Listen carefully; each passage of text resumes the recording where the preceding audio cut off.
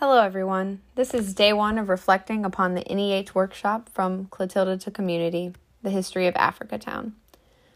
Upon arrival, I was uncertain of what to expect, but I quickly found myself engrossed in the speakers, ideas, and activities. Day one reminded me of the lesson that Dr. Doris first explicitly taught me at Xavier University of Louisiana in January of 2013. That Black history doesn't start with slavery, it starts in Africa.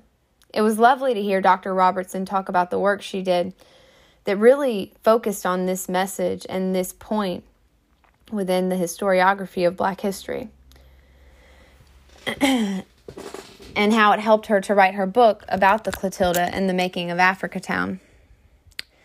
It was also lovely to hear about her 7 principles of research, which I noted and found very useful for personal research direction from here.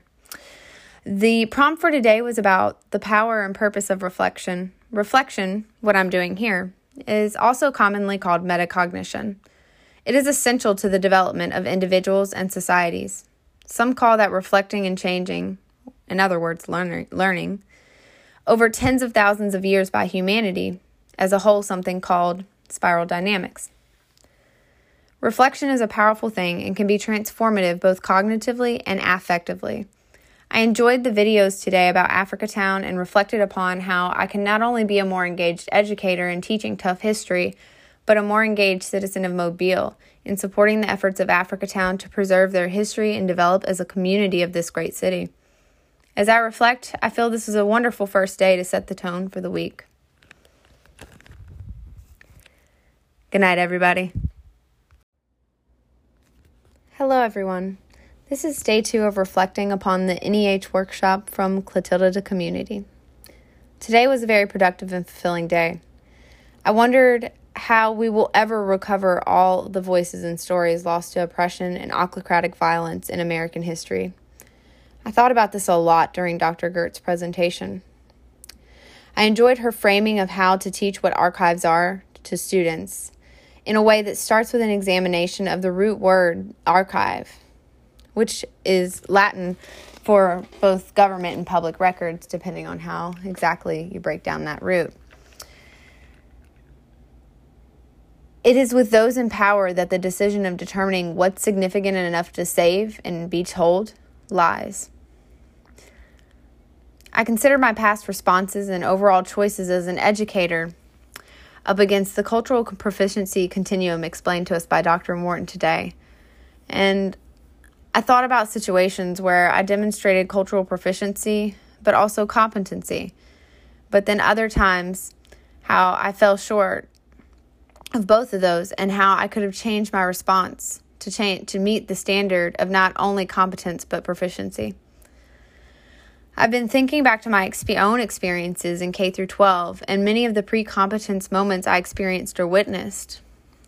As a hearing child of 2 deaf parents, there was little cultural proficiency in the early 2000s regarding deaf culture among students or even their own leaders in the classrooms, our educators. I'm thinking about how I can develop a more culturally proficient curriculum and what that means in the context of what we've learned from Dr. Bindolph today about instructional design. In light of all this new information, I also considered the daily prompt. What is learning? Learning is growth, it's evolution, it's transformation. And ultimately, learning is about taking the process and mastering the process. I feel I experienced some learning today. Good night, everyone. Hello, everyone. This is day 3 of reflecting upon the NEH workshop From Clotilda to Community.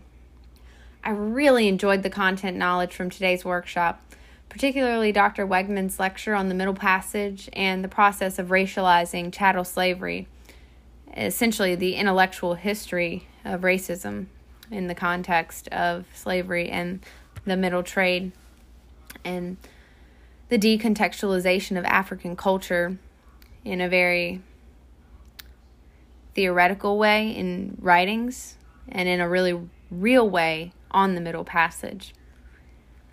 I was thinking about how I can recraft my lessons and narrative in the classroom in this upcoming year and use some of the things that I've gleaned and taken from Dr. Wegman's lecture. Dr. Kirkland also had some real gems to offer that I know I will use in my classroom here in Mobile. And I enjoyed his demeanor in how to approach tough history and his apparent love and respect for Mobile and the people in it and community. Mrs. Morrison had some great insight regarding source analysis and digital timelines, which are becoming more popular in the field, and even grants are being given to digitize the humanities. So I thought it was great the way she showed her lesson plan and the fact that it was taught virtually. The most emotionally significant part of today was certainly the video regarding the environmental issues in Africatown. I'm thinking of my best friend's aunt, my grandmother, cohort Courtney's husband, and his family, and I feel nothing but anger. Anger and disappointment at what hundreds of years of unchecked capitalism, profit over people, and white supremacy has released upon this precious community of human beings and those that worked in it. I experienced the power of process today through the processing of this information. What will I do with it? How will I use it as an educational tool about our very environment? What does that process look like in my classroom? I'm excited to start designing my new lessons and material for this upcoming year. To process things is to begin to learn, to frame expectations, to create a way ahead, to transform, but to not necessarily perfect it. Today was significant for me. Good night, everyone. Hello, everyone. This is day 4 of reflecting upon the NEH workshop From Clotilda to Community. As I walk away from today, I'm realizing that history has always had a profoundly emotional impact for me in a way that has made it difficult to process my individual research and feelings and psyche at times as a historian. I'm thinking today about history as the present and how this connects to the idea of trauma, whether it be historical trauma or present. Can the two really ever fully be separated in many cases? Where does the education stop and activism in the present as history begin? How do we encourage students to engage civically in ways that go against their own economic self-interest, or at least they perceive it does in the short term, without considering the long term, I suppose? How does one navigate a room full of extremely privileged white students when it comes to process and transformation of tough history? Of understanding tough history. How does one protect their one black student in that environment?